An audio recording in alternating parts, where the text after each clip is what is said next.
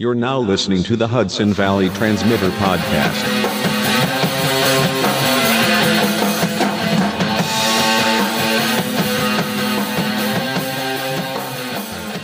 Ryan DeNisco, welcome to the podcast. Thank you for having me. How you doing, man? I'm good. It's all right. I came through the back door. Yeah, you did. Always the good guests come through the back door. Awesome. Yeah. I never know which way. I always sit out front, near the front, because I always think people are going to pull up that way. Mm-hmm. And then sometimes people surprise me and they come in through the back. Well, it looks like there's no parking in the front. Yeah. And that's why I didn't know if I should just park there. I should have told you. You could just park in the front. But I can? I omitted that, yeah. All right, okay. Yeah, it doesn't do any good now. So where are you coming from, man? Where do you live? I live over in Ridgebury. Where's that? In Orange County, like Middletown, right outside Middletown, Slate Hill. Okay, cool. I'm not that familiar with that location. Exit 3W or 3E, right where the power plant is going in, the CPV power plant. Okay, I don't know. I'm not familiar with that either. All right, yeah. But you're from South Carolina. No, I'm from up here. Oh, you're from up here. From up here. Did you live in South Carolina? I lived in South Carolina Okay. for I think like five years. So you're from here, and then you migrated down there with your folks? No, I went to college down there. Oh, you went to college down there. Yeah. And how was that experience down? Is that when you got into comedy? Right after college, I started doing comedy like 4 weeks after I graduated, and I went to Myrtle Beach. That's sort of like Coastal Carolina University. Have you ever heard of that? I haven't. It's a small little school. Yeah. You haven't heard of any places? No. I didn't do any research. No, it's fine, man. It's fine. I lived. I started doing comedy right after college. That's cool. And what did you go to college for? Middle school education. Okay, so this is totally different than what you went to school for. Close. Or is it not? No, not too far off. You're getting in front of people and talking, I guess. Yeah, so and trying to get their attention. Is it easier to get adults' attention, or when you're, because when you're teaching, I guess a middle school class, you have to, like, you're in front of the room and they have no choice but to listen to you. Right, you'd think that, but sometimes I think I've only done adults now for like the last 8 years, and the kids were only really like a couple. That sounds weird. Yeah. I did the adults and now the kids, but that was so small, my time with the students. Yeah. But that helped me be transition into adults. Did you like teaching? Were you into teaching? I was into the teaching part. Yeah. I was just not into the whole administration. Yeah. Their rules kind of thing. Bureaucracy and shit like that. Yeah. But the teaching was fun. That's cool, man. So you just graduated college, and what did you always have that kind of lurking in the back of your mind that you wanted to get into comedy? Mm-hmm. Especially around like the last semester. Yeah. That's really when I started like writing jokes and having jokes, telling them to my like roommates, and then thinking, I'll do this someday. But an opportunity happened one time. I was at a karaoke night, and this guy's like, do you want to come to my comedy show? And I was like, can I be on your comedy show? That takes a lot of balls, man. I was pretty drunk. Yeah. So I said it. Yeah. I didn't think they'd let me on, but they did. And then boom, took off from there. Were you nervous as hell the first time? Oh yeah. Nervous every time, but the first time, yeah. You just got liquored up and you're like, fuck it, I'm just going to do it. I had maybe like 2 drinks, and then I was only up there for seriously, I feel like 90 seconds. I did 4 or 5 jokes and they did well, and I peaced out. You get left on a high note. I did, yeah. And I was like, well, that was exciting. And each time I just went back, I just added one more joke. Do you remember any of the jokes? Sadly, I do. Or was it like a blackout? I blackout drunk. I kind of no, I wasn't drunk. It was just enough to go like, all right, I'll just get in front of these 30 just to people. loosen up a little bit. Yeah, it's only 4 jokes. They were really short. Are you like? What's your process for writing jokes? Like, how do jokes come to you? Do you hear shit that people are talking about, conversation? Like, I'm sure there's, all different ways that you formulate a joke, but do you sit down and actually like actively try and write jokes like daily? How does that work? What I do on stage is I'll write, experiences will happen to me, and I'll just try and tell that like a story. Yeah. And I used to write jokes, but then I don't know, I like storytelling more, so now I just kind of think about how to tell a better story, if that makes sense. Yeah. I think so. Each time I tell it, I like it more. I listen, and then I'll say, all right, this is not working. No one likes listening to this story, or I'm onto something here, and keep working at it. So But I used to write things, but I don't know. it's just not your style. It doesn't really work for you as well. Maybe I'm just lazy. Yeah, That that's could be possible. it. A lot of writers are. Yeah. including myself. So you kind of gauge the audience's feedback into whether you're going to use a joke again. Mm-hmm. You Definitely. know, like Yeah. if it kills, and it's. Does that vary, like depending on the room? Like it's such a. I respect comedians so much because you're making a room full of people laugh that are probably all have completely different senses of humor, which is a tricky thing. That's the that's a great analogy, man. It's everybody having different senses of humor, and you got to bring everyone together. It's really, I don't know. I don't know how I do it. It's just I command the room as well. Like everybody better pay attention to me, Right. and then Put your teaching skills to exactly. use. And then after that, I just try and just be animated when I tell a joke or story. Like it's the best thing they have to hear. Right. And they listen, and then they like it, and then that's when I go, okay, I'll keep it. But That's cool, man. You have some gigs like locally coming up? yeah, I can remember all the ones I just did. I'm in Suffern at the Rhino Comedy Club on February 24th at 7 p.m. I'm also hosting a roast battle contest up in Kingston. That's March 31st, and then the finals on April 13th. We did that last year, me and my buddy Andy McDermott. Cool. And we brought like 32 comics from the area around to roast battle each other. The winner won $500. That's cool. Yeah, so we're doing it again up in Kingston this year. And that's the big things coming up. Oh, and then I think I'm at New York City for the first time at Stand Up New York. Nice. The first time you're playing in the city. Well, I've played there like 3 or 4 times, Yeah. and they were just bar gigs. Yeah. But I've lived here back for like, I think going on over 3 years, and I rarely ever go down there. I want to ask you about that too, but I did want to mention first, and tell me if I'm gonna fuck it up for you. But you have an Arby's joke. Okay. All right, that joke I thought was hilarious. Yeah, you like that one? Is it all right if I kind of just go through the premise of it, or is that Go right ahead. Go right kind ahead. of fuck it up for you when you get on stage and you tell it? I don't know if you still tell it. I don't. I don't tell that one because I probably put it online, and I was like, "That's the best it's ever gonna go." Like, Well, I thought it was hilarious. yeah. So the joke is, I'm excuse me if I'm like fucking it up or butchering it, but so you go into an Arby's, and would you mind just popping that door closed? Oh, sure. Thanks. There we go. So you go into Arby's, and somebody calls you a lesbian, and The girl behind the counter. yeah, the girl behind the counter, right? And clearly you're taken back by that, and to get your revenge against her, you eat a roast beef sandwich very seductively while she watches. Yeah. Almost like it's a vagina. From the sort of. middle. Yeah, that's where I say. In between the buns, right? Yeah. I mean, that was hilarious, man. Do you think that, like, the internet, because it's probably like a double-edged sword, right? Because you could put your content on there and people will find out about you, like me, and become a fan. But also at the same time, like, does it ruin it if you're doing a show and maybe that's how someone found out about you? And they're like, "Oh fuck, I heard this one." I've done that where I know that I was promoted by a video, and I'll get to that part in the set, and I'll listen, and I'll go, they're listening like they know this before. But sometimes I'll put things up like the Arby's one and go, Yeah. Maybe somebody will like it, but I don't need this in my set anymore. Right. But I also don't like any of the videos I really have because I like myself live better than any videos or anything where I have to put up like material. I feel like watching me from start to finish is different than straight up joke. Yeah. Nowadays. Then like the highlight reel or something. Yeah, exactly. Yeah. Do you watch those videos? Like, do you watch back and like almost like maybe a football team would watch their footage to see what they could do better, or no? It's rare. Yeah. It's rare.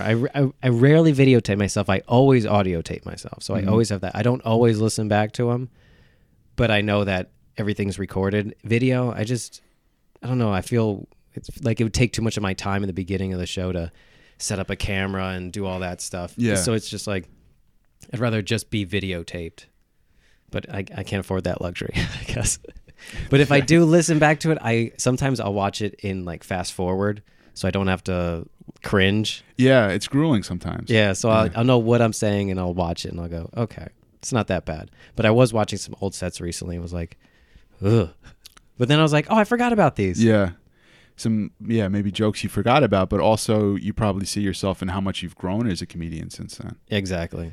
So how old are you now? I'm 30. You're 30. So you started doing comedy like what, like 23-ish? 22. 22. Yeah.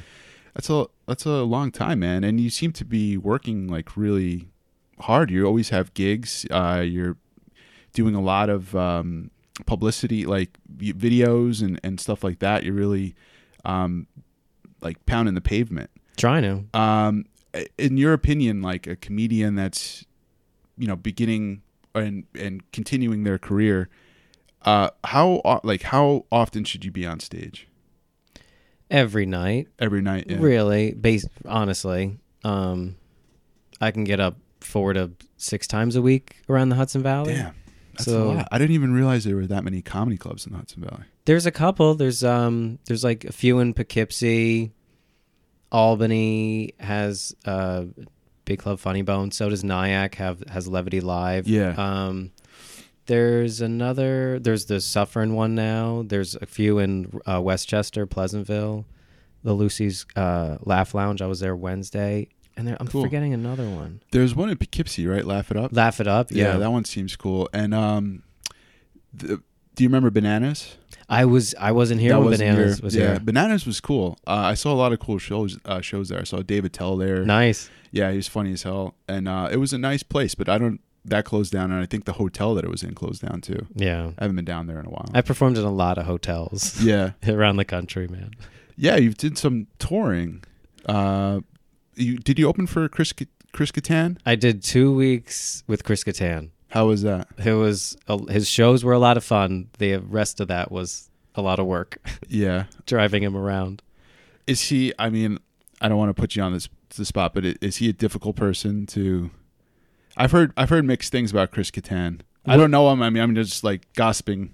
Yeah, but he was fun to his shows were fun. I'll say that. But I was asked to drive him around, and I didn't know what that was. Was that mine or yours? No, that's my bad. Okay. So you were asked to open for him, but also to chauffeur him. Yeah, basically. Really? So it was like it was 2 all jobs in one. Yeah, and kind of it was. I think it was his first time out in a while. It was back in like 2016, and we did I think like 12 shows in 10 days. I think. Wow. Yeah. Yeah, that's a lot of performing. Yeah, but it was cool to work with him, and I gained some quote fans out of it too. Yeah, they would come back and see me when I went back to Fredericksburg, and but I haven't worked for that company since. Yeah, I haven't. Yeah, that's. Did you know that going into it that you had to drive him around? No, that was kind of just a surprise. Oh yeah, sort of thrown thing. on me. And then there were other ones like in the middle of the week, like having to go get him and take him from a half a mile. Just like, okay, sure. Was he personable at least? Yeah, he was very nice. Yeah. He was very nice. But it's funny just bringing Chris Kattan into a Wawa and showing him how you order food. He's like, why don't I have it ready for me? Like, oh, Chris, really? like, yeah. Oh, wow. I mean, so he was expecting like first class treatment sort of deal? No. Or, he just didn't know how you So order order off of like, you know how Wawa or Quick Check has the buttons? Oh. So he's just like, I can't just tell the guy. I want to tell you. I got you. He's like, when does it come? They'll call your name, man. That's funny, man. Do you like touring? Do you like being on the road? I liked it when I was younger. Yeah. It's got to be like taxing. It was. Doing 6 weeks on the road was kind of tough. But I got really good at the end of the 6 weeks. I mean, I think you definitely get your chops as a performer. Like I played in bands like most of my life. And when we would like do a lot of shows or go and do out of town shows, And I think we definitely were the tightest for that reason, because you definitely like work out the kinks in your set, and it's good for that purpose. But I think there's a misconception that it's glamorous, and it's not really. It's really not that glamorous. No, it wasn't fun staying at the hotels and the off nights and just having nothing to do. Yeah, I liked, but I liked the shows, and but it was weird just to wake up and not talk to anybody, and then show up at a place and you're like, okay, you're the first people I'm talking to all day, again for the third day in a row. But that's just that was just kind of my quarrels with it. What did you do on the road to spend your time? Did you drink? Yeah, yeah, right. That's a good one. And some of the other times was just driving from gig to gig, and yeah. Now I have like a limit of like 4 hours is fine, but after that I'm like, oh, this is going to be part of my day. Well, that's got to be taxing on you too when you're traveling, because I mean, to do what you do, your mind has to be sharp. So if you're shot from traveling, that could impact your set, I would imagine. Yeah, I would drive 10 hours sometimes and show up and then have to do it, and I was like, I hate this. Sometimes I was sick. Yeah, that wasn't fun, getting sick on the road. So some things like that, like the comfort of home, is really, I like it. That's nice, and you're in a good location. Because you could be in the city, you could be in Boston, you could be in Connecticut or Jersey or wherever, Maryland. You're pretty central location to a lot of places. Yeah. But the Hudson Valley is huge, and performing around here is like an hour away each time. Yeah, you were saying you were at. I always want to say drought, and I know that's not the right thing to say. Draft. Last night they have you said it was a open mic? Last night was a showcase. Wednesday, the first Wednesday of the month is supposed to be the open mic. Okay. But that got snowed out, so they had it Wednesday, and then they had the showcase Thursday. Cool. So it was like 4 of us. Yeah. Did like 15 minutes each. Anyone you know, or all new faces? No, all my like friends, comics. Cool. And Marcus Gavon, Mike McGrath, Jeremy Cash, and Nicole Pressler hosts, and my friend Andy McDermott runs it. Cool. Are you able to like kind of band together and book shows and do stuff like that, help each other out? Yeah, exactly. That's cool. Try and build a show and bring the people we know that can really do great on the first one, because sometimes you do a local show and it doesn't go well. Yeah. They're like, people go, oh, this is local comedy? Oh, yeah. I don't want to see this again when there's another show and somebody who actually wants to bring good comics in. You're like, oh, no, this is good. It's that. Who knows how it's going to go sometimes. The first few times you're on stage, back in those, post-college days when you're fresh out of college, how are you? Did you bomb the first few times you actually got up and tried to do it, or did you how'd you do? It went well. Yeah, it went well because, like I said, I asked the guy who gave me the spot, how much time I should do, and he was like, "Just tell me all your jokes." And I was like, "Okay." I didn't know at the time. I told him, and he's like, "No, don't do that one. Do that one. Oh, that's cool. Do that one. Don't do that." Yeah. And so he told me which ones are gonna do well. Kind of mentored you a little bit there. So I did that the first time, and the next one I added. So I figured out like, okay, these are the good jokes. Let me throw in another one. Let me sneak in one more each time he lets me on stage. And so it went well for a while. But yeah, there were some bombs. Well, I mean, it sounds like that's with any comedian. There's some nights. I know some. It seems like I've always been a fan of comedy because for me, I don't consider myself a funny person. I think you need like to be incredibly just bold and basically fucking ballsy to get on stage and to tell jokes and to just kind of let loose and know that there's going to be hecklers and people. You're commanding a room, like you said. So I have great respect for comedians, but I've always been interested in how comedians write jokes and how they perform, how they deal with hecklers. And I know like people like Larry David would just be like, fuck you, and walk off the stage. Yeah. Everyone seems to have a different thing. Is there a way that if someone's kind of giving you a hard time that you could sort of handle them or corral them, or you just kind of, it seems like some of what you do too is impromptu, improvisation. So the right thing. I'm always asking for people to talk to me, but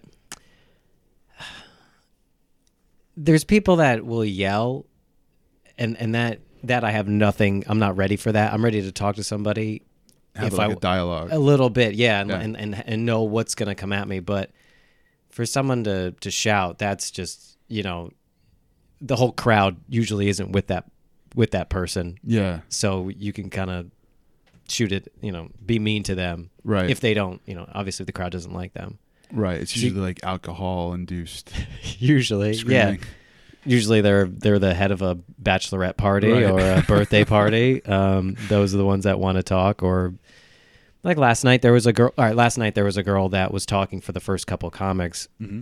and right before I went last, and right before me and Marcus was on, she stepped outside to smoke. But I thought she was gone, and I asked Nicole, the host. I was like, she leave? She's like, no, she's only smoking. I was like, oh, we're so close.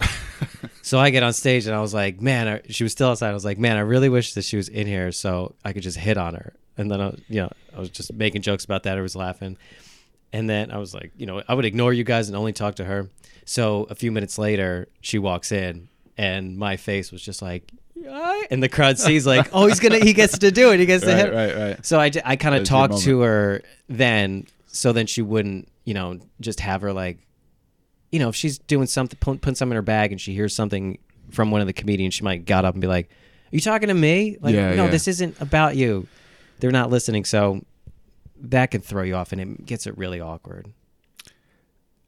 How so? How? When the comedian lets them have their say. Oh, I see. It seems I would think for some people that it might diffuse them or quiet them down, or is it the opposite, that it riles them up if you kind of give them attention?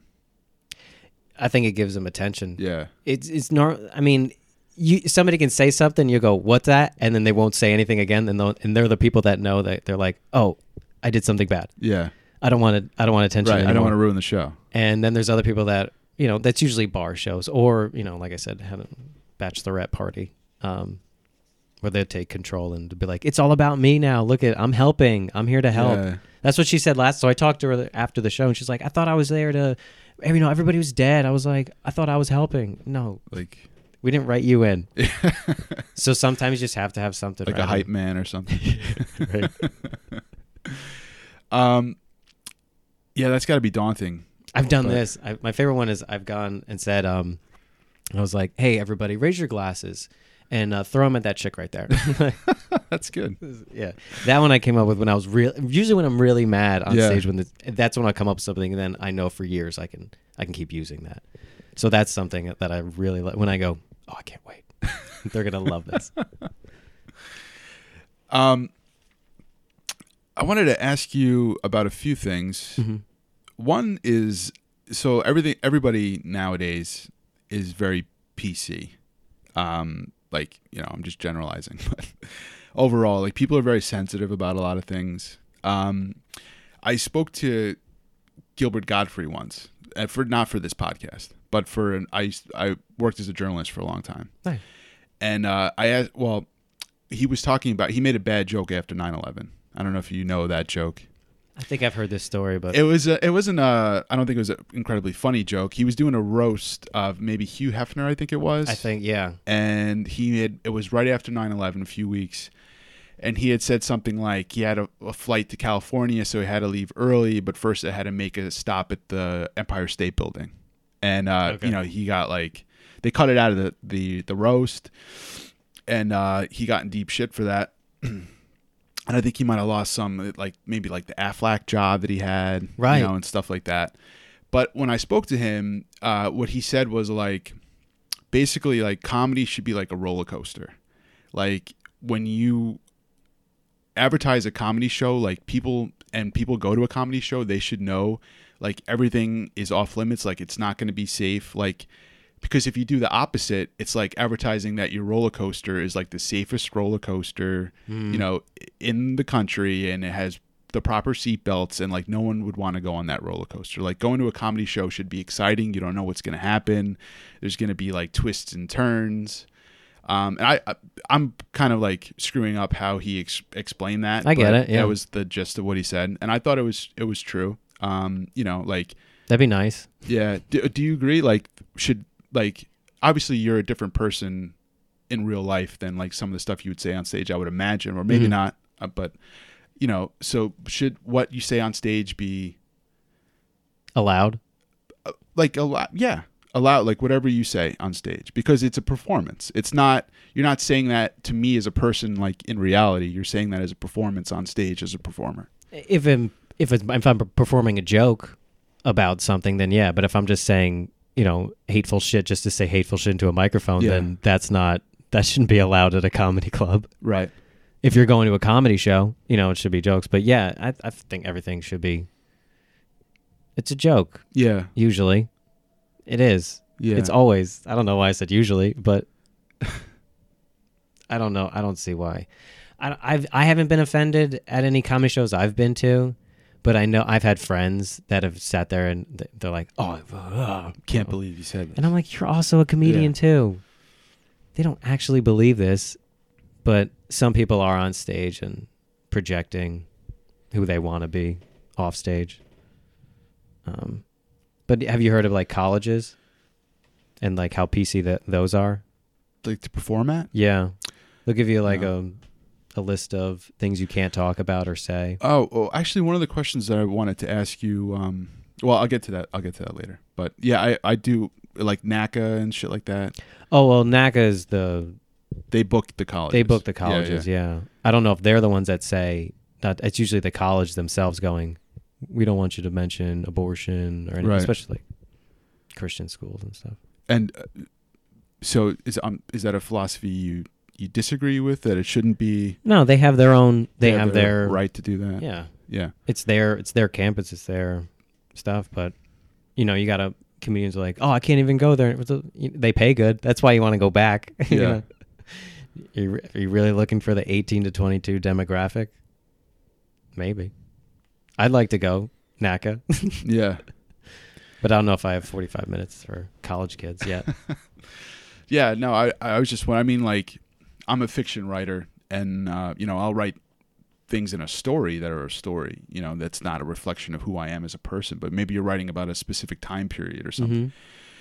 Mm-hmm. And, I don't know. I just think, if it's art, it should be exempt, but I agree with what you're saying. Like, it shouldn't be a direct, like, megaphone for hateful speech. Like, I don't agree with that. I'm not saying that, but yeah, everything should be allowed. I bring my parents to shows and I'm like, oh, I know somebody's got this joke about this, and they're not good. Is that the most tedious thing ever when your parents are there? Yeah, totally. And they know it too. They'll go, do they sit right in the front? No. They know to show up late. Yeah. So they have to sit in the back, and they also know to like not show up for open mics. Because there's an open mic now. I run right down the road from me in Middletown at Tapped, and I know my mom, like, her church is right across the street from there. Uh-huh. And the other Tuesday she went in. She's like, God, I hope he's not running open mic. Because it's gonna be awkward if she walks in. Yeah, I find that especially like as a like for me playing music, that was the most tedious show. I would much rather play a larger room to people I didn't know to a small intimate room with like my friends and my family, because that was just like the most nerve-wracking thing ever. It's weird. You're making eye contact with people that change your diaper for years. Yeah. How are you gonna get these jokes? Like, kind of piggybacking off what we were talking about before, like hurt feelings in a more lighthearted way. The roasting. Yeah. Do you enjoy that? And like that, because to me, I don't know, you guys are taking jabs at each other. Some of them, I know they're all in jest, but does that ever get personal? How does, like, for me, I'm nervous if it would get personal. Yeah. But if it's got a funny punchline, then I don't care. Then I have laughed at it. When I roasted Andy last year, when him and I roasted, and did you see the one with me versus Dick Williams? I'm not sure. Williams? I watched some clips on YouTube, and I'm not sure if I caught that specific one. That one, that one, he just kind of went appearance at me, and I was like, come on, like I wanted to get, like, everyone, I make these jokes, it's not that hard. I wanted to get more hurtful, but the one against Andy, that one was, it was like, it stings, but it's your friend and you are close. But when I hosted, I watched the comics open. they get to know each other Yeah. a little more, It's a little like better. a bonding experience. Yeah. It brings that's what comics have been talking about for at least a month now, is because it's March. We do Roast Madness, March Madness, and same way, break it down to one winner. So they talk about it. You're excited for it. Yeah, Yeah. they do. Yeah, I get excited for it.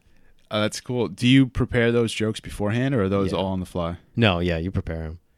Actually, when Andy and I hosted the last one, we did so much like prep work for producing the show that it's like, oh, we didn't really write what things to bring people up to. So kind of on the side, we're just like looking at them going, "Ugh," and walking up. So, but yeah, the other ones you do have to Write them down beforehand. Yeah. How did that whole? Do you know how like the whole roasting philosophy or not philosophy, but tradition started? Was that like Dean Martin and shit, or is it before that? I might be wrong. Yeah. How I think it went down, and is those like old friar. Like the Friars? Friar Club meet, yeah. and just like whoever was, just guys busting balls, I think, and then professional writers got a hold of it and were like, that looks like fun. It took off from there. And it took off from the like a dais feeling, and then it's just like, I don't know how the 1v1 got started. Yeah, that seems to me almost like a freestyle rap battle. I think that's where I got started after that. Yeah. It's it's pretty cutthroat at times. It is. Yeah. I've seen it where there's like 5 or 6 comics on stage and one microphone, and they're just grabbing the mic and like pointing to the person next to them, making fun of them, and someone else grabbing the mic, and just that looks crazy. Like that, I'd be like, oh, I never know when to jump in, and I'm getting made fun of the whole time. When you write jokes, I'm just tweaking the levels here a little bit. When you're writing jokes, and you have your material and you get on stage and you know how long your set is, how do you memorize your joke? And do you ever tell your jokes out of order? Do you memorize it like a play almost? Or do you kind of just wing it? Like I have, like right now, I just made a card with just points on it. Like I have a cheat sheet with just, 1 or 2 words that'll get me through at least 2 minutes. That will remind me to tell the joke. The joke goes from A to B to C to D, and then it's just like, how do I want to tell? Do I want to do joke 1, 2, 3, or 4, or 3, 2, 1? How do I want to do that? You find out by doing it over and go, what fits better after something else. But when I have a certain amount of time and there's like a certain set, I will go, this is the best way that these go. But other times when I want to do a show and change it up, just gets the muscles working differently. And when you're on the road, you're able to test it out. And but when I did start doing the 30-minute sets, that's when I had it in order, especially at the end of the 6 weeks. I go, this is the way to do it, Ryan. You mess with it in week 2 and 3. By now, you should have it how they should go for a 30-minute set. What's the longest set you've done? An hour, over an hour and 6. I have an hour and 6 minutes, I think. It's a long set. That was a very long set. You want to hear that story? Sure, yeah. Let's hear it. I went down to do gigs from here down to South Carolina, North Carolina. I had 3 of them, one on Tuesday, the other on Thursday, Friday. I leave Sunday. On the ride down Sunday, I get a text or an email that my Friday gig is canceled. So I'm like, crap. So I get all the way down to South Carolina. It's Tuesday. I'm heading to my Tuesday gig. I get a text that now my Thursday gig is going to be canceled. Are you serious? So I drove all the way down there. Fuck. That would suck. Yeah. So, and then I get to the gig. It's at a pizzeria. I know friends from high school are going to be there. Mm-hmm. I meet the guy, Tom, and I'm like, hey, man, I just had all this happen to me. He goes, well, it's cool. I'll go up. We'll do a couple open micers, and then you can close it out. No open micers show up. It's just... So you have to fill the time. Well, I don't have to... I didn't have to. Yeah. But there were like 12 people, 3 of them including my friends. And I was like, guys, I'm going to tell you about my week. I drove all the way down here. You can leave whenever you want. I am going to be... I'm going to stay here. And I just learned everyone's name and just told them stories. And I was like, thank you for staying because you made it worth it. And then I drive back to Charlotte and I got a gig with John Reap. And then the next day I went and I lost my wallet at a NASCAR event. At a NASCAR event? NASCAR event, yeah. Are you into NASCAR? Not particularly, but my aunt and uncle, they go to the races and they brought cool. me. But I like watching it when I'm there. I think that's the sign of a true professional, though, man. That you're able to get on there and get up there and and do an hour and improv some of that as you went, and because you knew like the other performers weren't going to make it, and otherwise, the show would have just been a dud if there was nobody performing. So you really stepped up. When I had the show the show I got in Kingston now helped because I got a call saying that the headliner can't make it. Like the show had just started. I live 55 minutes from there, and it was about to be 50 minutes before the headliner has to go on. And I booked it there. I ran up the stairs and just hopped right on stage and did awesome. And they were like, "We'd love to have you back." So then now I can produce shows there. That's awesome, man. Yeah. That would be my biggest fear, I think, is that to do something like that, to have to give a public speech or to tell jokes, and know that I'm run out of material and know that I have 15 minutes left or something. You know what I mean? And be like, crickets. Because I don't know. I just respect the hell out of you for being able to sweat when I'm on stage. That's what it feels like. But to be funny too. I mean, because it's easy to just bullshit. I could bullshit, but to make people laugh during that time is this real skill, man. Thank you. So you're saying you're performing down in the city soon, right? Yes. And you don't get down there too often. No, I don't.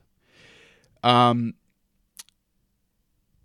you think it's possible to get noticed or recognized here in the Hudson Valley without going down to those to New York City or to Boston or to another big city? Well, it's easy if I'm at a restaurant and then I go back in, and then they recognize from there. Yeah. I've been to an Olive Garden before, and he just happened to be a waiter at another place, and he recognized me. So it's word of mouth, and people know each other and stuff. Yeah. But I was like the open mic that I run in Middletown. I'll put my face on the flyer, and it's like, cool. People might recognize me just from knowing me from high school or anything, and they might want to come out. Or people recognize me from high school, and they go, "Let's go pick on them again," because that has happened. That's messed up. Yeah. But now that you have the power, you're the one with the microphone. I was, yeah. I got to say some mean stuff to them. That was a lot of fun. But I think there's the notion of, even for musicians and stuff, that if you want to really make it, you have to go down to the city and play. Mm-hmm. But the thing, it's there's more opportunities down there, mm-hmm. but also it's so easy to get lost in the crowd. Whereas here, there's more people that know each other. There's more of a network, mm-hmm. and there's people that are really, trying to think of the word, they are from the Hudson Valley. They want to shop local. They want to support local people. You know what I mean? Yeah. So any us, this podcast is the Hudson Valley Transmitter podcast. Its purpose is to interview people from the Hudson Valley. That's great. You know what I mean? So there's people like me, that want to shop at local farms and want to hear local music and want to hear local comedians. You know what I mean? So I guess my question is the pro, is the pro of being in the city, while you're, you have those other opportunities, worth going down there and living down there, but then getting lost in the shuffle, where here you probably stand out more. And you know what I'm saying? Am I formulating that? Yeah, you're saying big fish, little pond up here. Exactly. That's nice. I'm able to get on the radio every now and then, which I didn't expect to be on the radio with Boris sometimes. Yeah. And, if I wasn't living here, I probably wouldn't be able to do that. I've lived in Atlanta for 3 years, and that was a giant scene. Felt like there were 1,000 comics there. But there were also 5 comedy clubs. But you could work. I can get up there 6 nights a week easily. Yeah. Here, I've had to make my own shows and stuff like that to be a working comedian here. Because if not, then where would I go? I wouldn't be a comic. I'd have to go down to the city if I didn't make my own things up here, or if us other comics weren't making other shows happen. Yeah. So the Hudson Valley is huge. You know, it feels like true. 20 times bigger than New York City, but Right. everyone's crowded right there. And, you know, the market for Kingston isn't the same for New Paltz. They're 12 miles away, whatever. And there's a lot of colleges. Yeah. Yeah. There's a lot of potential. So there is a lot to take over in the Hudson Valley, but I like it because it's where I didn't expect to stay here this long. I only came back because I got broke in Atlanta, traveling the road for 6 weeks, paying for a place I wasn't living in, just like throwing that money out. So I got broke, came back home, and then things kind of worked out around here, and I've just stayed. I don't know how long, but what like when you're performing to a crowd in Atlanta, is it different in terms of their tastes in jokes and what they find funny than it is for people up here? Or is it, I mean, no, I don't think the Hudson Valley's not, you know, not New York City. It's not a melting pot of people. Yeah. You know? And Atlanta, it's more southern. mm-hmm. There were similarities. But Atlanta did have a bunch of, they would have like a punk scene to go to. That's cool. But no, like I was telling you before, man, just listening to an audience and getting them to, you know, people are somewhat similar. Yeah, around similar. around the whole country, man. That's just some stereotype that I heard that from comedians. You would expect, yeah, like, you'd play Dallas compared to you Yeah. know Los Angeles or something. Yeah, Different crowd. that could be different, but I don't know. I play more rural areas, man. I've been to LA a week once. But since I lived in the South and started down there, that's where a lot of my shows are sometimes when I do the road. And I don't know, I do well. And then I come back up here and I figure, I don't know. It is a transition somewhat. Come back and regroup. Yeah, a little bit. Yeah, exactly. When you're in LA, did you stop by the Comedy Store? I did stop by the Comedy Store. That place is a landmark. I know. I've been there a few times, and I always see awesome comedians. Yeah. They get the top in the country, man. but they just book them they just release who's performing like a couple days before, I guess, because if they know, like, you know, if they have it up for a while, it's going to sell out like instantly. I saw Norm Macdonald there. He was funny. He was drunk. He was definitely wasted. I didn't understand anything he said, but it was still somehow funny. How much time did he do? He didn't do much, man. He did. Is it like where they just he brought the next person up? There was like 15 comedians. Yeah. It wasn't a lot. No, they do like 15 minutes each. They put the list out there. Yeah. Last time we were there, we saw Sebastian Maniscalco. He's funny. Yeah, he was pretty good. The same thing though, like, you know, they don't do long sets, but no, they just give him some like we showcases, man. Like I was doing around the corner. I saw Sebastian. I didn't see him, but I liked Sebastian before he even started doing comedy. I watched him and I was like, oh, I want to do this. I want to be what this guy's doing. I'm gonna do what this guy's doing. Yeah, he's my family's Italian. I can you know relate to a lot of what he says, and yeah, he's hilarious mannerisms and how he just walks on the stage. And he's kind of goofy now after yeah. seeing it for 8 or 9 years. It's like you're still doing the what the guy. Yeah. That's a good impression. Yeah, I've seen it for a while. Yeah, I mean, I only man, he like blew up. Like, what was I didn't know about him until like 2 years ago, maybe. That might have been in time. Yeah. Yeah, but I'm sure he's been like at it for a long time. Mm-hmm. Yeah. Yeah. Did you ever see the one where he talks about, I guess, shopping at Marshall's or Kmart or one of those things? I don't know if I caught that one. Yeah, it was just so funny. The whole joke. I'm gonna butcher it, but he's just like you he buys something that are like knives, and it's just a pack of underwear inside. Like people are just like they go take something off the shelf and go like, oh, this isn't my size, and then they'll like pretend to like launch it across the store like that. I lost it. I was like, I want to do this. I want to make people laugh like that. Have you seen the HBO show Crashing? I have not. I I wanted to get your opinion on it because just to see how true to life it is. Actually, I've heard stories about this. Yeah. I've heard stories about it, and I've gone. I don't need to watch that. I've lived that. Yeah.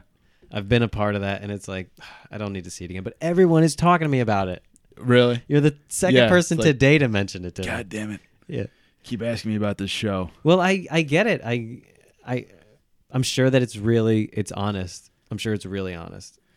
Well, there's just things that I never really thought about. Like you're in the city and there's some guy on the corner handing out flyers, and people in the city, like, I don't know why, they just have some, they treat those people like, you know, they have a disease or something. Yeah. They just like stay away. But I guess that's what you have to do to get stage time. Yeah, they call it I barking. Barking, yes, that was the word.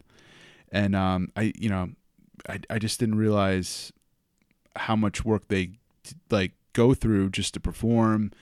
Yeah, those are comics trying to pass those out. Like 2 a.m. on a Tuesday or something at the club, and they'll tell you, yeah, Chris Rock's here, Louis C.K.'s here. Mm-hmm. And they're like, no, they're not. Just to trick you to get in the door. Yeah.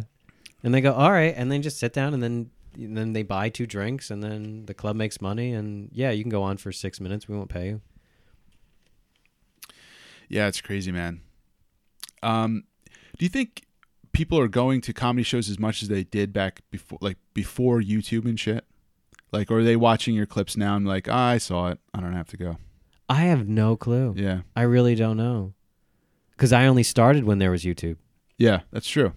That's true. So this is your That's how I would generation. You know, that's how my friends wanted to see me when I was out of town, is to put things on YouTube. Yeah. And I would, and then I would take it down after I was done with it. So I don't know, but yes, if I wanted to see somebody, hey, check this out. You can watch them at 3:30 p.m. You know, Yeah. you don't have to go. You don't have to wait till night. But, I would hope people would want to come see me live. And that's the problem with videos sometimes, is I don't. You know, most of the comics that have them up there probably don't like their videos. Yeah, but it's sort of like a calling card. It's like a necessary evil, I guess. It is. It is. To have that up there. They want to see your content, man. They want to see, and then people want to book you because you have followers and all that stuff. That's how you get. That's how you get in the door. You could be funny as hell, but no one's following you.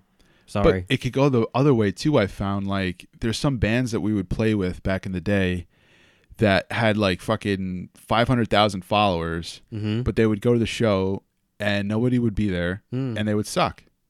You know, that we played with some, like, maybe not, I'm exaggerating with 500,000, but like you look at their online profiles and like, damn, this band, it must be huge. And then when they actually get there, it's like, well, there's not like people lining up around the block to see them, and they're not even really, you know, that tight. Do you think that's because music is more global than stand up? Like, Possibly. Like, you know, if you don't speak English, then you're not going to find me funny. That's true. I think also some people might buy likes. That's some people true. I know you could that buy happens. your social media profiles, and it's sort of like a false representation of your actual following, you know? Because, like, I'm sure when you book shows, like, that's the first thing a promoter looks at is like your social media pages. It's like your calling card. I just started my fan page now, and I'm like,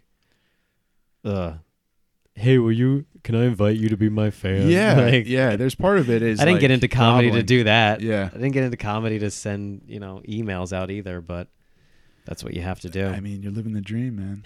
Yeah, you got to. So you book your own shows, and it's a lot of work. It is. Yeah, it's a lot of work. And it's then, a lot of networking. And then when you don't hear back, it's like hurtful.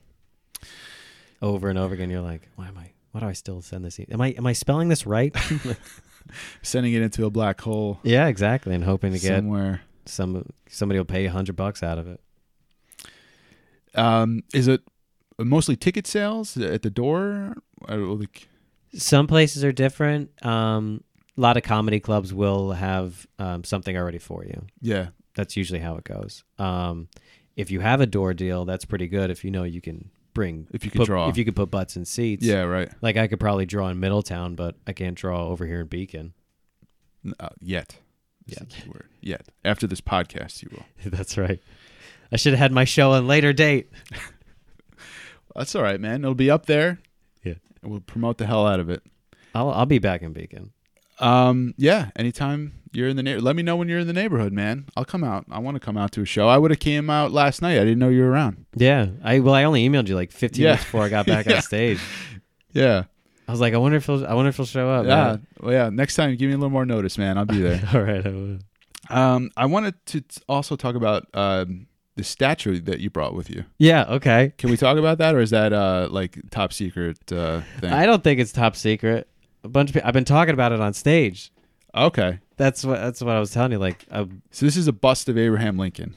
Yes. Right. A bust, a 1 foot bust. That for those of you who cannot see it, it looks like, well, it's a bronzish color, but I don't think it's actually bronze because that would be heavy as hell. No, but that is heavy. Yeah. So I went on eBay. Okay. I didn't tell you this, but I went on eBay and I typed in U.S. President bronze bust, and I found this exact one.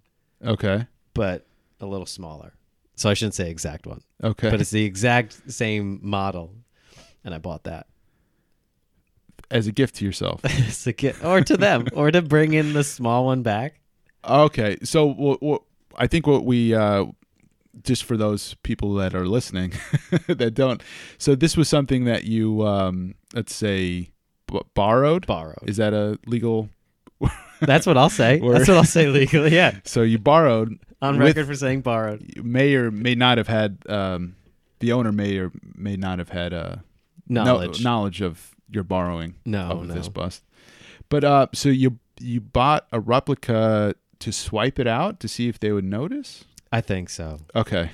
Yeah. I don't know what game to play with it yet.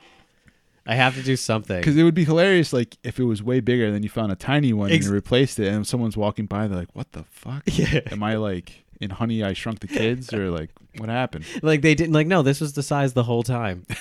I wanted to find, like, I wanted to give back other presidents and be like. That would be hilarious, yeah. You swiped it out with Washington. But, so I found a couple of those, but I couldn't, obviously I couldn't find all of them. But when I saw the Abe Lincoln, I was like, that's the exact one. It was under $30. It gets to me by next Thursday. Nice. Yeah, when you walked in, I could tell you were very excited. Because I brought it around to draft. What was the reaction at draft? Yeah, people were laughing at it because I told the story, and then I was like, I have it with me. Right. If anybody wants to take a picture with it. Did anyone take a picture with it? For $5, they did. No, I'm kidding. Hey, there you go, man. Bring in a little extra dough from the show. But yeah, I took pictures with everybody. I have sold like CDs, like just burnt of like a set, and been like, just donate whatever, just to have something after shows. So I have walked away with some cash after. Man, nobody listens to CDs anymore. Yeah. We spent this is not that long ago, like 2014 or 15. Like that's when I was selling a lot of money on CDs, and we're giving them to people after the show, like you said, because someone could leave and have something to remind them of the band that maybe will listen to the CD and be like, oh, I'll like them on Facebook or whatever. But everyone we were giving them to were like, I have nothing to play this on. Be like, oh shit, serious? Yeah, and then we realized we made a bad investment. Oh, did you like have them like printed on and? Yeah, they were legit CDs, like shrink wrapped and everything. No, I didn't do that. I just I burnt them on my computer one by one, wrote my website on it. We should have just did that and handed it. I knew it. Yeah, I was using them as a business card that I could make a few bucks off of. No, I wasn't gonna go all out. What else? Do you have any other merch? I was selling a T-shirt on. After the show, it was like a Harry Potter one where it just says, I've got a wand you could play with. Because that's one of my lines. So I sold that. That worked. I liked it. I had I would tell people that men and women would buy this shirt. And one woman didn't even see the show. She just saw me selling it and was like, I have to buy it. I have to have one of those. And I was like, she's like, I'm getting it for my son. Oh, that's. And I was like, strange. Oh, is he a Harry Potter fan? And she was like, no, he's a huge pervert. So she took it.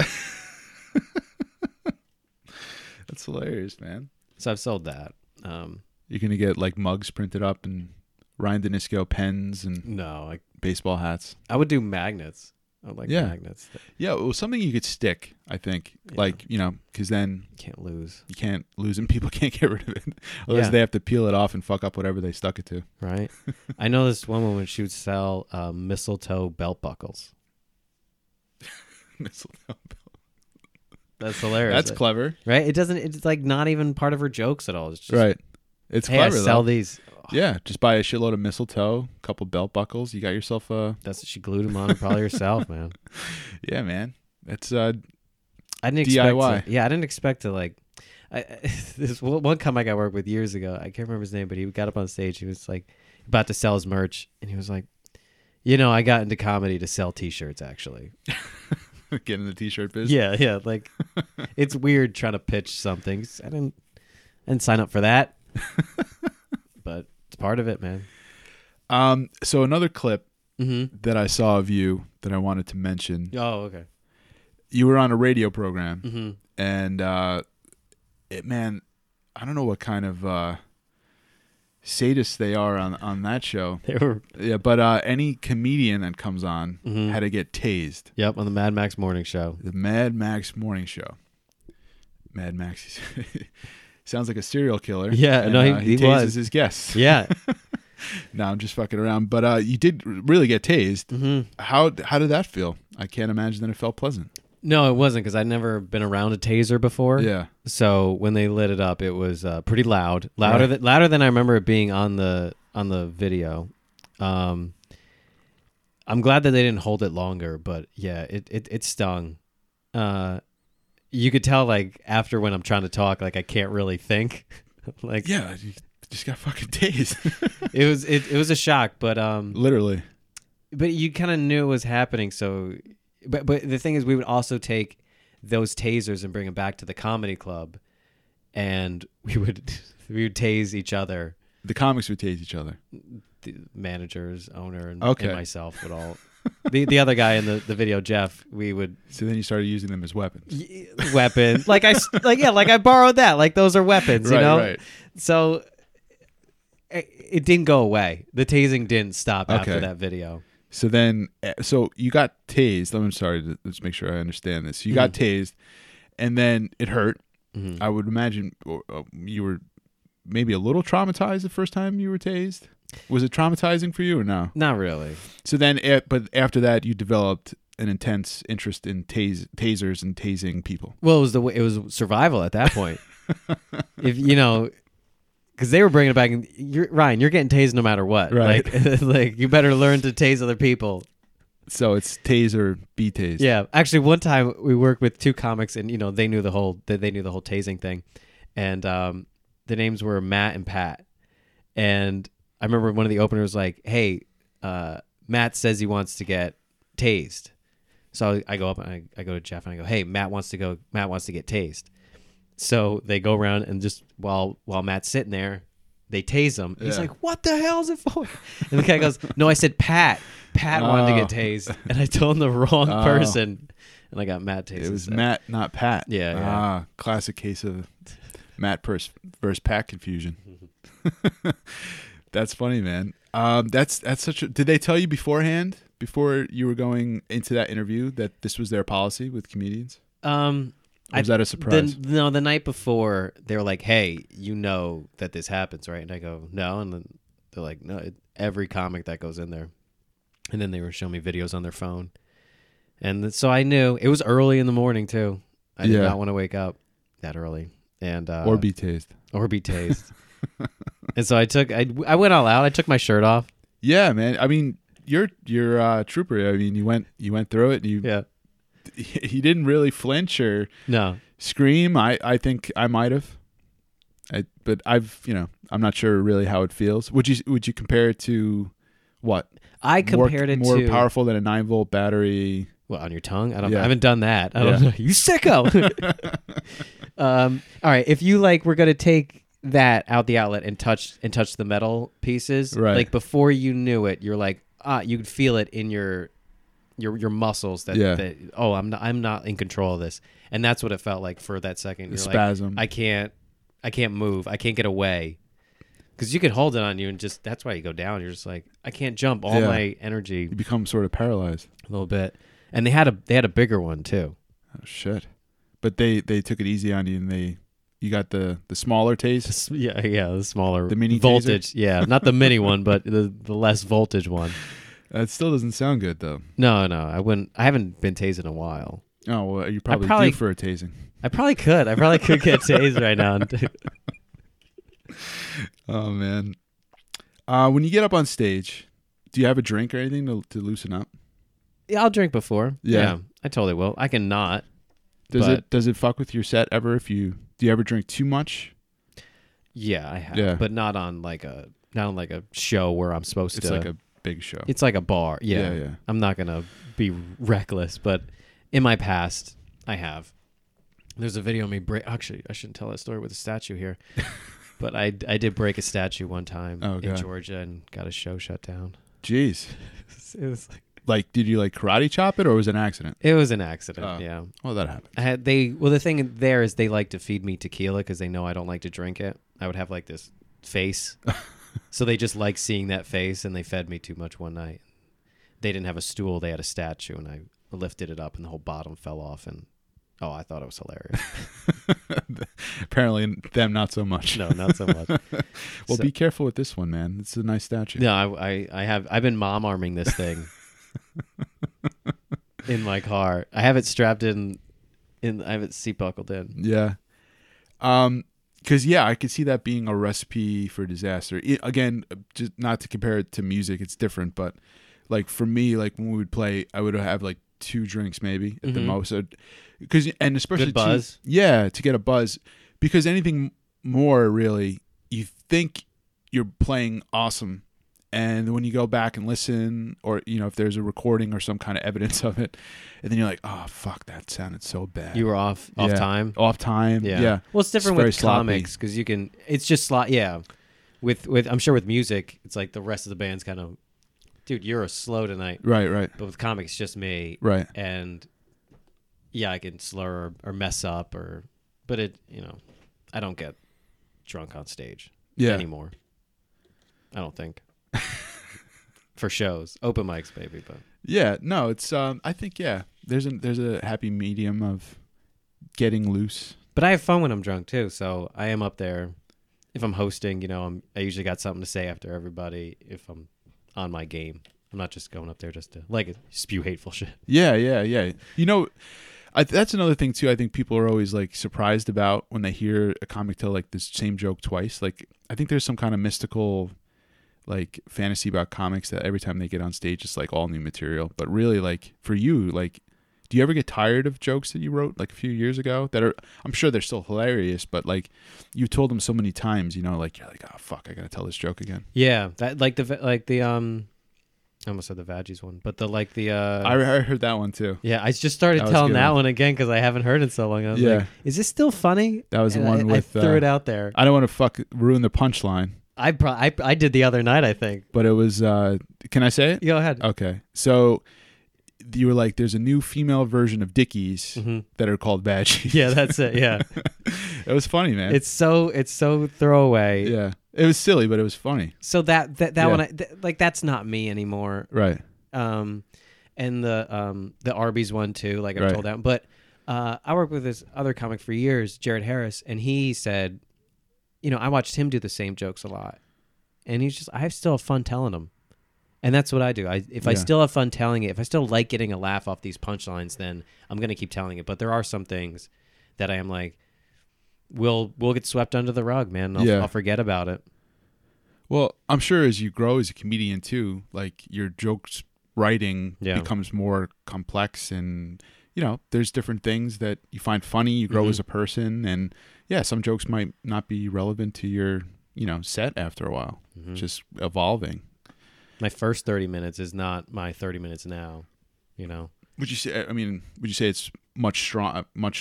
I mean, absolutely. Have all that experience of, and probably a lot of those jokes I threw out, and I would bring ones in and throw them out and keep ones, and it's always evolving. I feel like I never had I probably wrote hours of material, but that doesn't mean I keep it or I think it's good anymore. I like to tell it, or it's me on stage.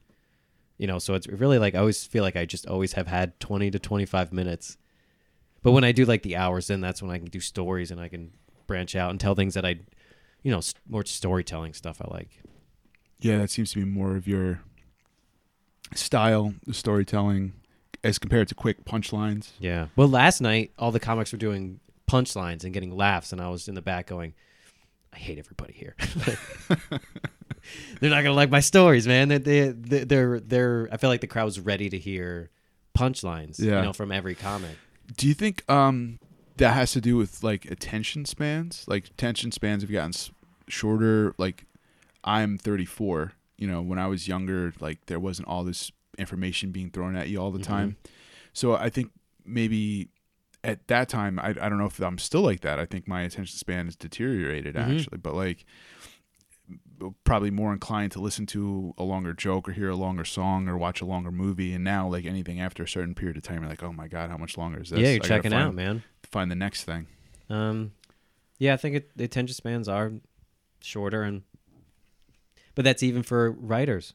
Yeah. They're even my attention span for it is I want to hear a long joke. When there's somebody telling a story, I love it. Yeah. Like get into it. And we were watching actually me and my friend watching a Christian comedy special recently. Just to throw it on, he talked about it. So I'm listening to it and he's checked out and I go, this story's hilarious. Like it's about her like losing her husband in like after she buried him in the woods. Like she doesn't know where she put him, but he was so checked out earlier because she wasn't doing like punches or anything like that. She was just telling it funny and I was into it. I was into it, yeah. So it's you say acquired taste for some, or is it that? Well, it's also mainstream?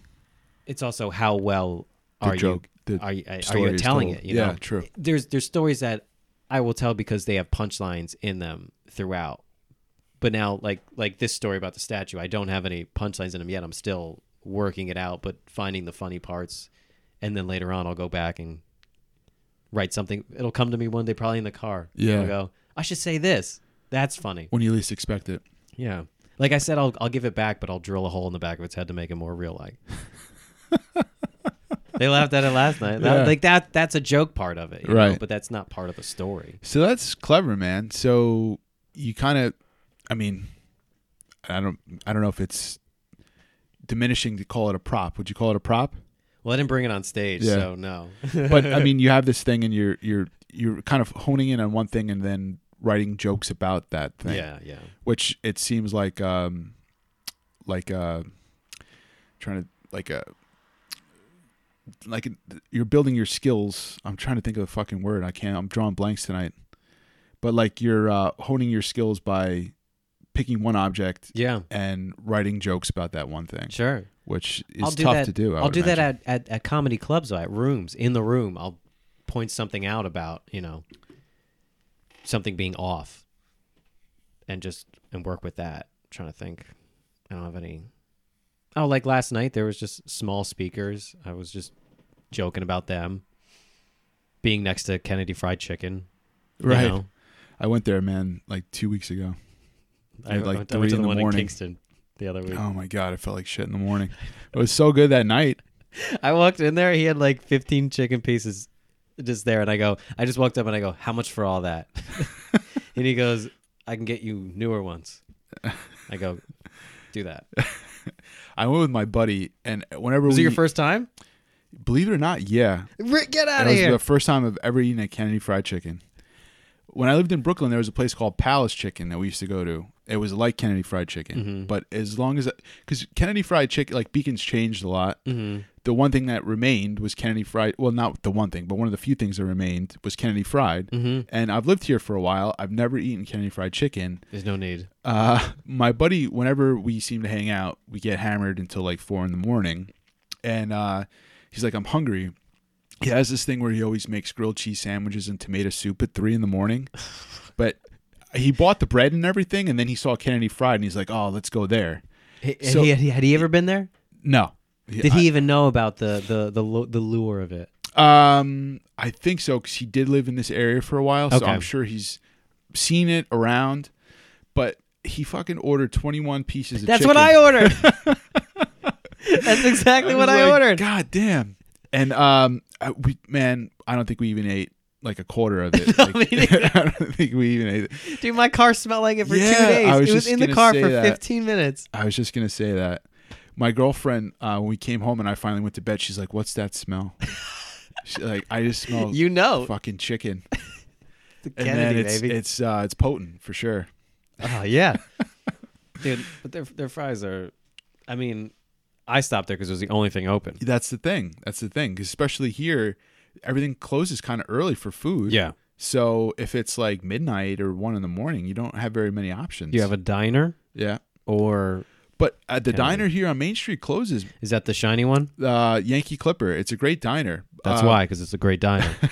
They don't need to stay open all night. Yeah, 'Cause you got the exactly. riffraff. They make money. Yeah. Yeah. But yeah, it's like the only thing open. So you see those neon lights, and you're pulled in to the smell of the... That's what I did. I in Kingston went. How much for that? Give me all the chicken you got. He's like, I can do 10. I go, I need more. He goes, 15. I go, I need more. He goes, I do 21. I go, sold. Bingo. We're gonna need more chicken. So you're saying, like, when you're telling these jokes, like some jokes you said for a while. Mm-hmm. I mean, the energy of the audience too must feed into how, like, your delivery is. Like, if the audience is like snoozing, Mm-hmm. that's gotta affect your performance and your delivery to some point, I would imagine. Or if they're really into it on the other side of the coin, I would imagine that would kind of, like, amp you up a little bit. There's definitely like an awesome show that I have in my head where I like to tell the jokes this way with the people, like feeding the energy. This is my timing. That's a great show when Right. I can do that. Now that doesn't always happen. It's never going to go how it goes in your head. So I've kind of gotten rid of like just having zero expectations. You kind of have to do that, right? Every time now. Just have zero, no matter what. And just walk up, take a second or two on stage, figure out how I'm meeting everybody, essentially.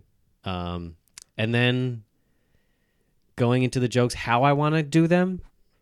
And usually the first one it'll go, the beats, how I hope that they're going to respond and take my pauses and get response back. But then there's been times where I'm doing that and I'm just like, this is not joke. This is not working. Right. And then I will just Switch gears. and just kind of and just I'll almost call it out too. Like I'll say this in a lot of my sets. Not to say I'm like bad, but just like I can't tell if you guys like me or not. And I could be doing well, and I'll still say that, like, when there's just a certain side, like, I can't tell. And that's usually when it loosens up. Do you probably get, like, an awkward giggle or something when you say that? Yeah, usually. If it's like a wired mic like this, I'll ask, like, does anybody remember my name? And then if they don't, I just start wrapping it around my neck. I'm like, it's been a lot of fun. I'm just going to hang out here for the rest of the night as I'm tossing it up. But I have, like, just stopped and just changed my pacing. Yeah. And then just kind of let me talk, and then hopefully start getting some laughs back. It happened recently at an American Legion. I was hosting. I went up with the energy I wanted to, and then was like, this isn't what they want. Let me just start talking. Yeah. And then that worked again. So I have had this, and if that doesn't go well, then I'm mad. Then you break statues. Exactly. And then I start doing jokes just that might just get a reaction out of them. But I usually don't like to go down to That's your, that like, level. Last resort. Yeah. sort Well, of. I have other last resorts, but that's just from doing it for so long. But, it's like good show, okay show, or I hated them. Yeah. So sometimes you just got to take a step back and kind of sort of take a deep breath, kind Some of gauge comics the won't. crowd. Yeah. They'll just keep plowing through. Yeah. I don't like that. I'll bleed. You know what I mean? Like last night, I'm in the back thinking to myself, like, I can't believe I'm putting my my ego in these 21 people's hands right now. You know what I mean? Like myself. I don't know if I forget the word, but Well, so if you do, like, what's the high if you have a good set, and what's the low if you have, like, a decent or not so good set? Like, do you feel, like, elated when you get off the stage and, like, yes, I just fucking killed it? yeah. And is it equally as like, not I don't wanna- defeating. I didn't want to use like, but I know like what that feeling is like to have a show where you're like, you just get off the stage and you're like, that did not go well. Oh yeah, Yeah, you know. yeah. And I'm not happy about it. yeah, and then you kind of like rack your brain to say like, well, what went wrong and what can I Yeah. fix and what can I tweak to make that, because that's part of it too. Is like there's so many things that happen when you're on stage that you don't really prepare for, but then you learn from that experience, and then next time you're more inclined to deal with it better. Yeah, So, like I was like that drink thing. Yeah. It took me a while to get to that the first time I did it, but then when I know I can use it earlier and look more professional. But to go back to what you were saying, I forget what you asked me something in the beginning. I was just wondering, like, when you get off stage, like how you're feeling. Like you must be elated if you have a great set, Yeah. and if you don't, and when you get off stage, like how your mind processes. Like, I'll give myself as much time as I was on stage to be mad. yeah, Like if I'm up there for 7 minutes, I'll give myself 7 minutes to like process it. think about it and be Yeah. angry, and then after that, it's like you got it. You just move on from it, unless it's something really happened in the set where it's like Yeah, your friends are coming to be like, did you really say this? devastating. But if it's a longer set, 30 minutes, yeah, if it doesn't go that well. But, that's usually if there's just I'll start well, there might be a lull. That always happens. And then at the end well. That's ideal. That's a good philosophy. I mean, in terms of what you're saying, like dwelling on it only for a certain period of time. Yeah. Because for me, I know that I would be like dwelling on it, and like People what, will. Yeah, like what can I, like what the fuck, like, because you put so much practice into it Mm-hmm. that it's like you expect when you get on stage for it to go seamlessly, but it never does. Mm-mm. So yeah, but I like that philosophy. Like as long as you're on stage, that's how long you'll dwell on it, and then you move past it, and you just learn from it. Exactly. Yeah. I forget. I did that early in my career. Yeah, man. I think that's a really good philosophy. Were you a funny kid? Were you like, did your parents give you a lot of positive reinforcement of Ryan's so funny? Maybe I got positive from friends.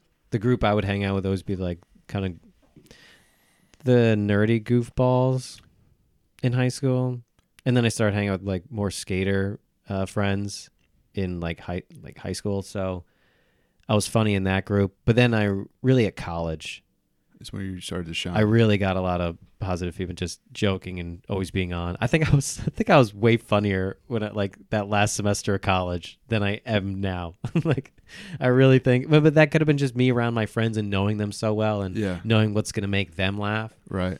But my parents, I don't know. I don't know if they gave me positive reinforcement. I don't know if I ever tried to be funny in front of them. Yeah. But I always know like annoying my sister was a thing that,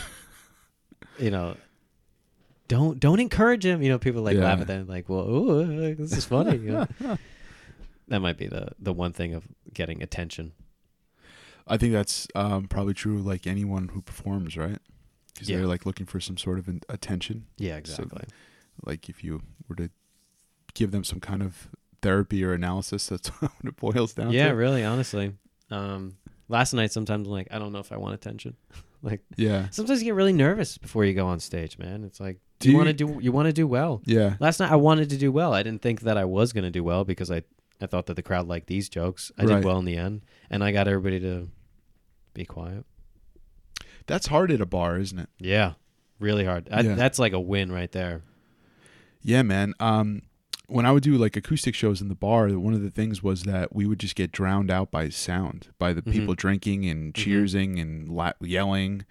That it's hard. Now that you say that, I would imagine as a stand-up, just somebody up with a mic, like it's kind of like you have to tell everyone to like simmer down for a little bit. There's a show going on. But you can't even say that. No, Also right. Just like breaking the fourth wall of like, hey, listen to me. I'm Yeah, the one with yeah. the microphone. I'm the best one here. True. And there's no You have to like prove it. what do you call is it just the host, the person that comes up and introduces everyone? Yeah, they're the host. Yeah. They're also a comic too. So was it like they're a host last night? Like, is there? Because I would imagine at a bar or something, it would be that person's job to be like, "All right, everybody, shut the fuck up." The comics It coming is. up. Yeah. And I've been that person. I've Yeah. said, hey, I don't care if you talk during my set. That's fine. yeah, But some people drove here. They're working on stuff. They didn't write you in. Right. Talk to me. I don't care, but everybody else should get your attention and your Yeah. respect. Definitely, man.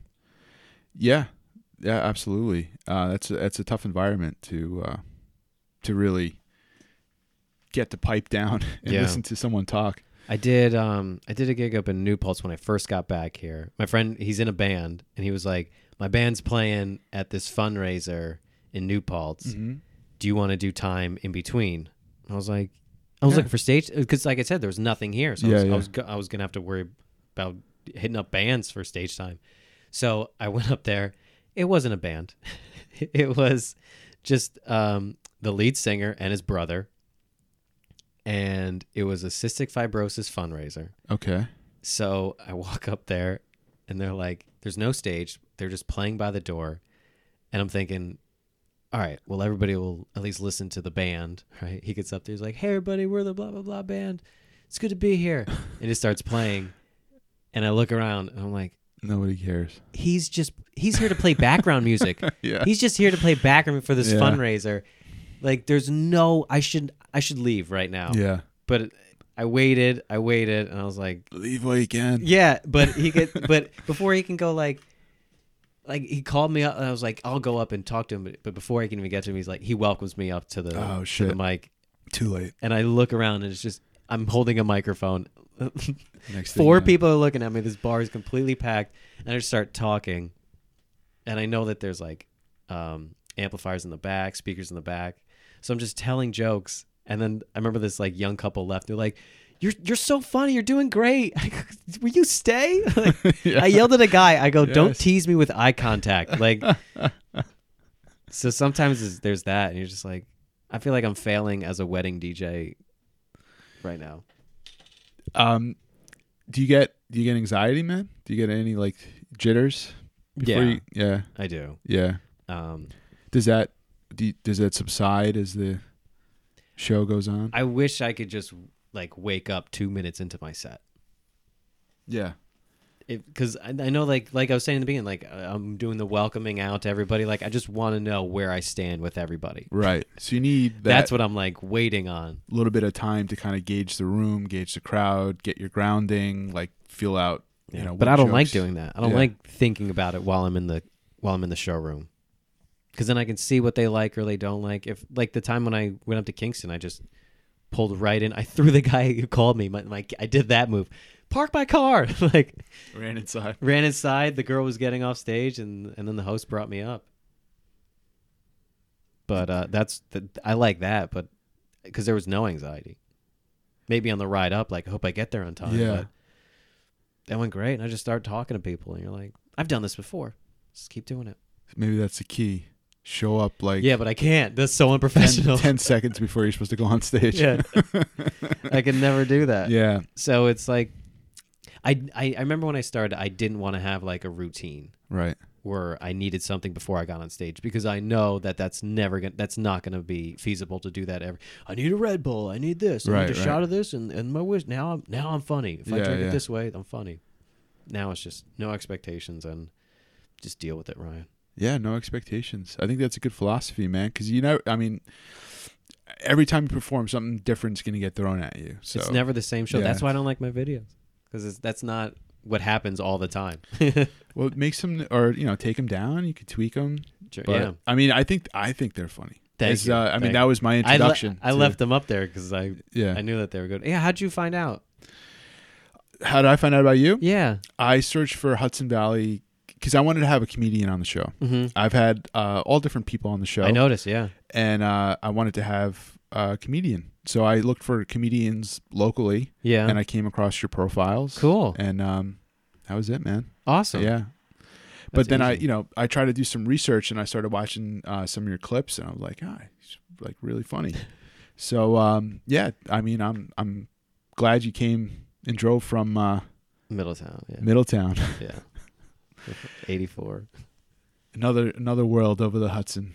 Yeah, man. Yeah. I remember I was in Watervliet, way upstate, not way upstate, but Albany. And, people know it's basically Troy. Yeah, yeah. But Troy's on the other side of the river. Like it's totally Yeah. two different things, man. Well, you got to say that, right? Like when you're out of town, I always tell people, like, no one knows Beacon. No. Like, usually when I'm out of state, you know, Yeah. like, I'm like, oh, you know, Poughkeepsie. Most people know Poughkeepsie. Yeah.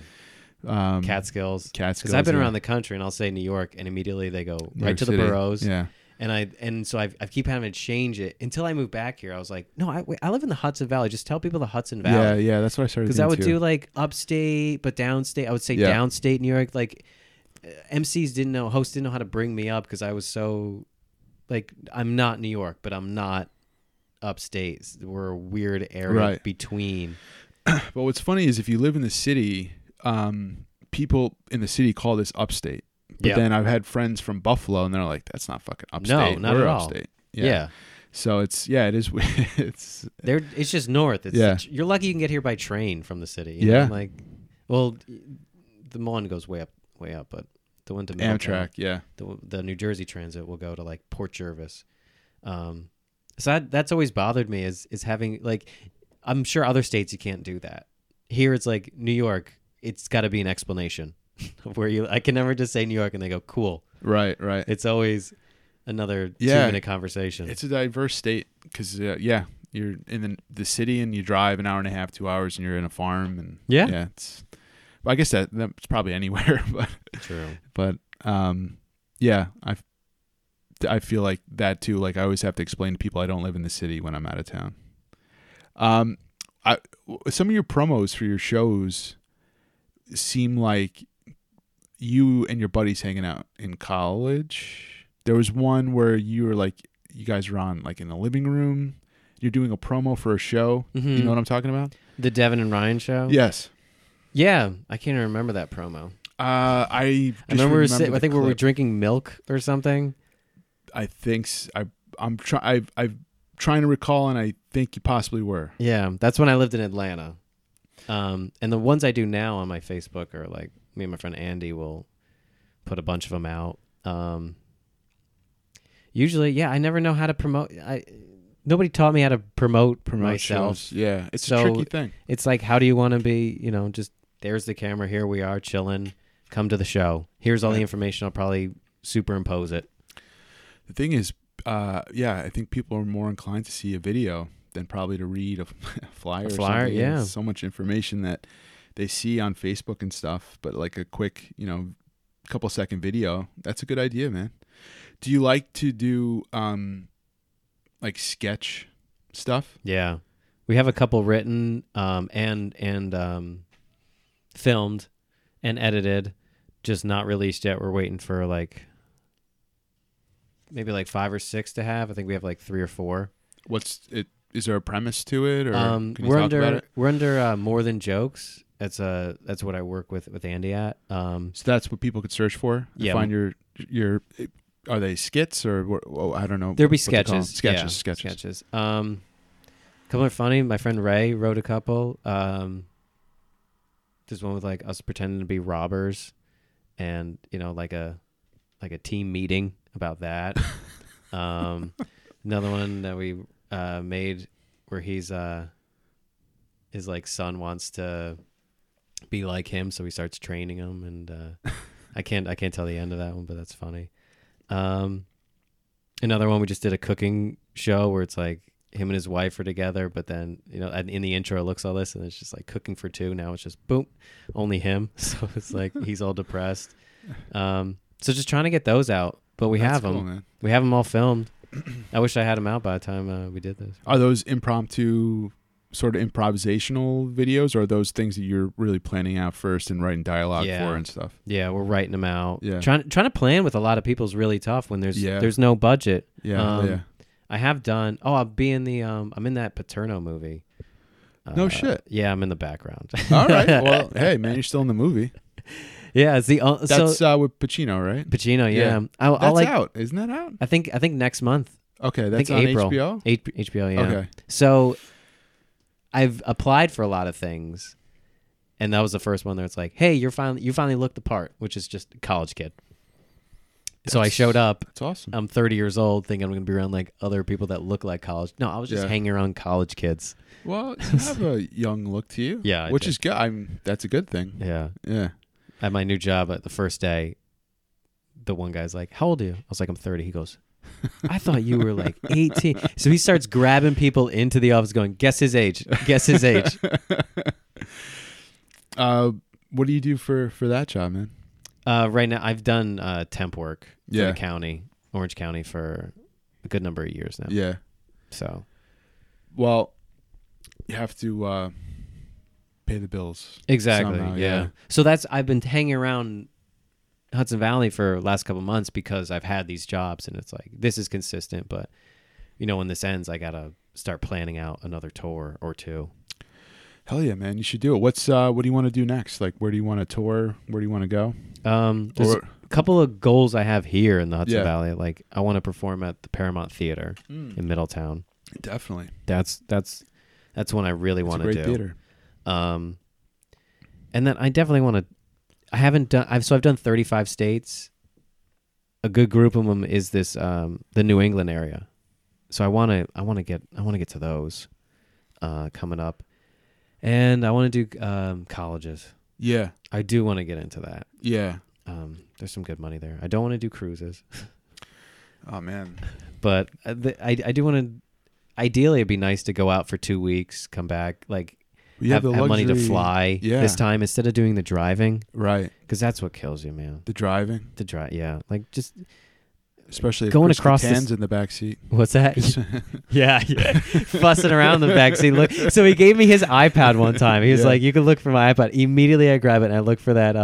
What is love? Oh, He yeah. doesn't have it. He No, didn't know. No, he probably gets pissed when people ask him that. I know.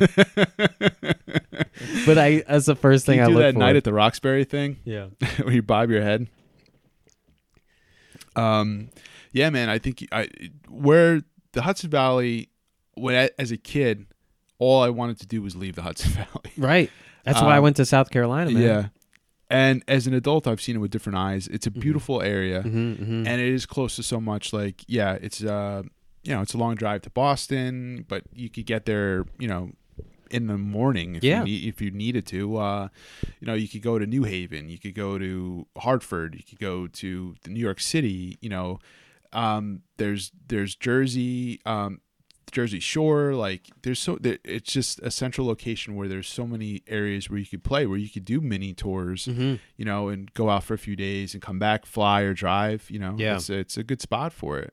It is. That's what I liked about Atlanta. That was a great hub. Too. Yeah, Atlanta. I was an hour and a half from Chattanooga, from Huntsville, couple hours from Charlotte. Yeah. And then Myrtle Beach was 6 hours, and then there's Florida. So that was a lot of fun doing the South and just hitting that up for like a week. And then the Midwest was a little different. That wasn't my, I don't have too many connections out there. Yeah. But I liked it. But you have the connections, in Atlanta, right? I do. And the Carolinas. So, Yeah. If you wanted to go do some shows down there, That's the ones where I hit them up real quick. Yeah, and then man. and then they get canceled and I lose my Yeah. fucking wallet. So I got that wallet back 6 months later Yeah. at the next race at the next was all your shit in it? Yeah. Wow. All of it. Cash? Yep. $200, Damn. man. Wow, some honest people in the world. Yeah. Well, it was we stay in the suites. So they don't, like, the races every like 6 months, Yeah. So they reopened again, and they're like, "Hey, we got on your phone. Like, are you still here?" And Oh, I was that's like, lucky. "I lost that 6 months ago." Damn. Yeah. I mean, hey man, if you let it go and it comes back to you, it's meant to be. It was meant to be. I still, the great thing is, I was so mad because I lost my like student ID from college in there. Yeah. And that still works for me. Get you discounts. Yeah. Yeah. So that's what I was really disappointed about, is like not having that. Honestly. Oh man, you have to. Did you chalk your ID in college? Did you still have the IDs back then that Yeah. you could chalk? They used Yeah. to be so easy to chalk. I know. I was 87. So here's the thing. You know how old I look now. Imagine me Yeah, you must have looked like a elementary school at kid. 18, 19, telling people that I was like, because Yeah. 87, you They're had like, to chalk "No it at fucking way, you're 81. 21. I had to go over. I had to go way over. I had to tell me I was 25 or 26. And they were they buying it? I mean, in Albany they were. Yeah. In That's a Albany, they college did. town. Yeah, Yeah, they probably see that's why. But then that all the time. in like Middletown, it was like the one place that would sell is like, get out of here. as fast as you can. You're not 21. Yeah. Well, Ryan, we talked about a lot of things, man. Yeah. Is there anything we didn't talk about that you wanted to talk about? About comedy? Or about anything. Could be anything. Turn the mic over to you. Let you steer the ship. How long have you been doing the Transmitter podcast? We've been doing the Transmitter podcast for a little over a year. Is it a group of you? No, it's me. It's you? Yeah, and it started with that magazine, which no one can see. But we used to do a print magazine that was 4 times a year. That was fiction and poetry and art, and it just became too much to do that magazine. So we pulled the plug on the print, but in the interim of doing that, I started the podcast, and I kept that going because I enjoyed doing it and I enjoy talking to people. Yeah, no, I've listened in, man. Cool. You're on your game. I was like, oh, this isn't just some BS. Well, I try to like. I think the first few minutes people listen to a podcast, they're gonna know if they want to listen to more, like if they're gonna like it. You know what I mean? And it's probably like when you tell a joke, right? And you have like an inside joke with your buddies. It's hilarious for you guys. Yeah. But when you get on stage, nobody's gonna laugh because they're not in on the joke. The statue story, man. Yeah. I send that to my friends. They're like, this is funny. I mean, like to you, it's funny because you know me. Right. But that's where you want to be relatable to everybody. Exactly. So there's some podcasts, that's just like buddies bullshitting and stuff like that. I'm not knocking them, but I think like if you're not in on the joke, like people are gonna like tune out because of that. Like you need to. So when I get somebody, and I'm fascinated by people's creative processes. So like I try to like get all the background on that person so everyone listening could like get an idea of who that person is. You know what I mean? But a buddy of mine called my podcast like NPR. And I think he was trying to say that as like a jab, but I was like, nah, it kind of is like NPR. Yeah. Like, I'm not trying to be like fucking jock, like like, I don't know. I'm not trying to be like, you didn't come here to tase me, man. That's great. I'm not going to tase you, but I will have to beat you with a golf club when we leave. I forgot to tell you, any comedian that comes on. New tradition. Get tortured. Well, I hope that other comedians bring you statues. Yeah. Oh man. But that's cool. That's cool that you've been working at this. Yeah, it's it's a labor of love, man. Yeah, exactly. And I get to meet some cool people. And, there's so many people, like you're saying, the Hudson Valley is so big. There's a lot of creative people in the Hudson Valley. Yeah, man. And whereas in like the city, they're all condensed, they're all spread out here. So people might not know about, so-and-so doing this cool thing. And that's kind of what this is about, to kind of let people know that there's cool shit going on here. Yeah, when I was reading the guests and all the info about it, I was like, I looked up the other guest you had, her book, the Hudson Valley Zombie thing. Oh, yeah, she was great. I was like, okay. Linda Zimmerman. Yeah, she's awesome, man. Yeah, she's a UFO investigator, paranormal investigator, and interesting person, super smart. So that was a great interview. Yeah, we've had all sorts of people on, man. I try to have like a diverse group people on. That's what I like. That's as soon as I saw it and looked it up, I was like, that's great for the Hudson Valley, man. Awesome, man. Well, thanks for coming to do the show. Thank you for having me, Mark. Yeah, this was a blast. All right, man. And just while I have you on here, just one last time, upcoming shows. Roast Madness is the big one coming up at the Art Society of Kingston in Kingston on March 31st, and the finals is on April 13th. I'll be hosting both of those. There's a show I have in New York City at Stand Up New York at 6 p.m. on April 28th. And then I know I'm at Suffer in New York at the Rhino Comedy Club at 7 p.m. on Saturday, March 24th. Awesome. All right, Ryan. Anyone listening, check out Ryan DeNisco. He's hilarious. And check out one of his upcoming shows. All right, man. Mic drop. Peace out, Transmodians.